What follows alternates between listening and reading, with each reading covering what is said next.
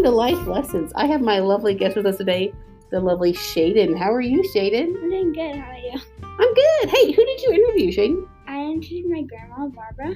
Oh, that was nice. Why did you choose your mom? I said mom. I can edit this out.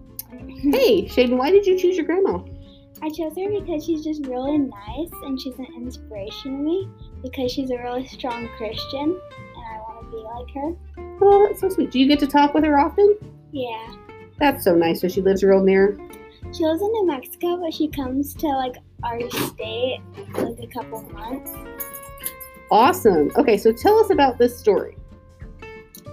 So, she was a teenager and she wanted to be like all her other friends and stuff.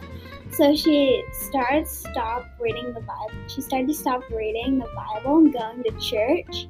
And then she started hanging out with some bad people. And then one day she decided to go to church, and that made her have a stronger relationship with God.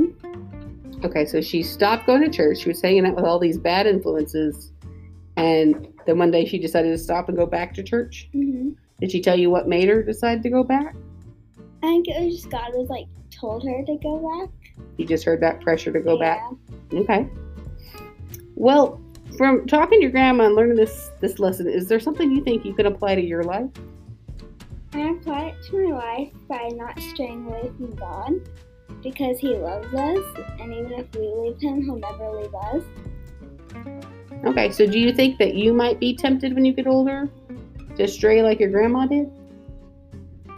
I'll try not to. You'll try not to? Yeah, I don't really know. Well, I think you and your grandma's relationship is really cool, and you did an awesome interview. Thank you for sharing. Thank you.